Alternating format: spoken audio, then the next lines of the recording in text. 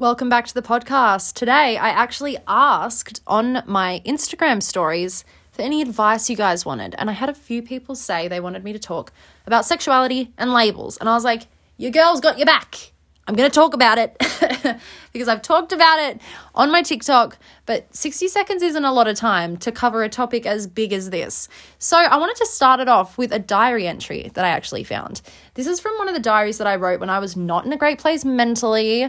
And it was the first time that I ever really accepted that I might fancy girls. A lot of the time I just repressed that. I was like, no, we're not going to think about it. We're not going to acknowledge it. That thought is there, but we're not going to give it the time of day.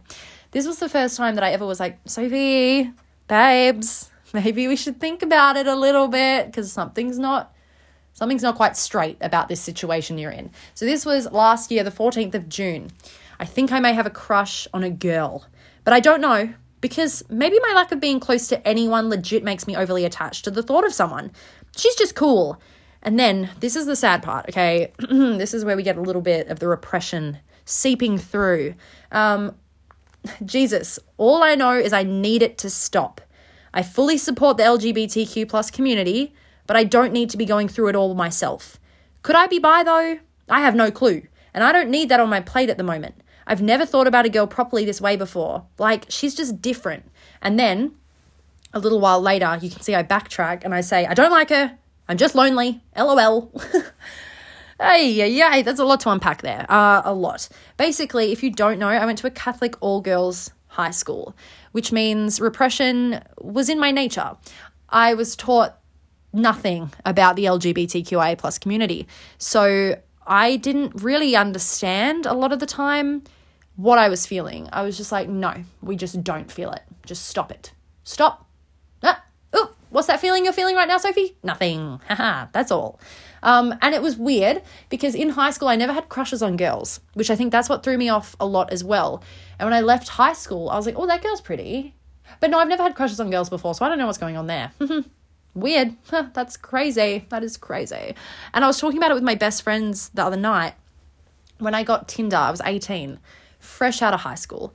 And I would set my preference to girls. And I've made a TikTok about this. Excuse me. But I would set my preference to girls for like 5 minutes. And I would go through and I felt so guilty. And I was like, why am I feeling guilty? I'm purely trying to see whether my profile is good in comparison for men. Not because I want to look at the girls' profiles at all. And I still remember the first time I saw a girl that I was like, wow, she's like really pretty. And I swiped right and we matched. And I was like, oh my God. And I didn't know what to do. And I unmatched with her because I was like, I don't know. I don't like her. I'm not attracted to her. No. What are you talking about? That's silly talk. Turns out I was, because I still think about that. And I'm like, wow, Jesus, why did I unmatch with her? You idiot. But that's because of the repression, that the inward internalized homophobia. But the thing is, I literally say I fully support the LGBTQ plus, and I always have. I have always been a very passionate ally ever since I was little, really advocating for all members of the LGBTQIA plus community. Whenever I'd hear someone say something even slightly homophobic, I would call them out on it. And I would tell them to stop immediately. Like if a member of my family would say something as a joke, like no one in my family has ever been homophobic at all. They're all very accepting. But, sometimes they would say things that I was like, that's just not appropriate anymore. We just don't say that. And I would tell them. I was not afraid to tell them. But I was always under the guise of, no, I'm just an ally. I'm just supportive. It's not because of me at all, which I think that also confused me a lot because when you're so passionate advocating for like gay rights and trans rights and everything like that, but then you're inwardly thinking, no, there's no way I'm feeling those things. I do not find girls attractive at all, or whatever your case may be. But personally for me, it was repressing of my crushes on girls. You're thinking, well, I'm so supportive of everybody else. So if I was, surely I would just not care and I would just accept it, Like, that's a weird thing to think about, that, like, why am I so accepting of everyone else, but when it comes to me, I am so scared to accept the way I feel. So that's another thing that I feel like people don't really talk about, because a lot of the time it's that discourse of, oh, well, they're homophobic, they're probably repressing the way that they feel, and using their homophobia as a way to project their own insecurities about their gender and sexual identity. But for me, it was the opposite. I was like, no, I'm very much an ally and super supportive of everyone for being who they are, as long as it's obviously consensual and all of that. But yet I was so against accepting myself. And I'm not sure why, honestly. I think it was because I didn't know. If I'd known for sure, maybe I would have come to terms with it sooner, but I don't label my sexuality. And that's something that, again, people don't talk about as much. I've had a lot of people actually say, like, thank you for talking about this, because, you know, I'm the same. And I feel like a lot of the time there's this expectation that you should know. If you're not straight, well, what are you then? There's that expectation that there's a label for you. And obviously, for a lot of people there is, and I'm not discrediting the validity of labels and the importance that they play in a lot of people's journeys with their own self-acceptance and coming out and everything like that. But the idea of not having a label and just wanting to vibe and do your thing is kind of not as accepted, because there is that, I guess, curiosity, which is understandable. People want to know. They're like, well, who do you like then? And a lot of the time it's not in a negative way. I have never personally experienced blatant homophobia or anything like that targeted at me. I've experienced it in schools and stuff targeted at other people, which I was very opinionated on it being wrong, and I let people know that they couldn't do that. But no one's ever been that way towards me, which I'm very grateful for, obviously. What was my point? What was I talking about? I've lost my train of thought. You'll get used to this. I never know what I'm saying. Anyway, whatever it was, it probably wasn't that important. Or it was important, but, you know. Anyway, I've just never experienced homophobia towards me. I really don't know what point I was going for there. That's going to annoy me when I listen back over this. Anyway, let's move on to another point. I apologize. Whatever I was saying then was important, but not important enough for my brain to remember, apparently. But yeah, when it comes to labels and stuff, I just didn't know what to tell people. And so when they would ask, that's my point. People wouldn't ask me in a negative way. They were not putting this pressure on me to tell them what my label is and who I'm sexually attracted to as a negative thing. And I was never worried about facing homophobic like comments or actions and stuff because of it. But, you know, online and stuff, people say, like, do you listen to Girl in Red? And I was like, I don't know. And what do I tell this stranger? I don't know you. Like, what do I say? I don't even know what to say to my friends and, like, my family. What am I going to say to you? Like, how do I explain to you that I don't have a label?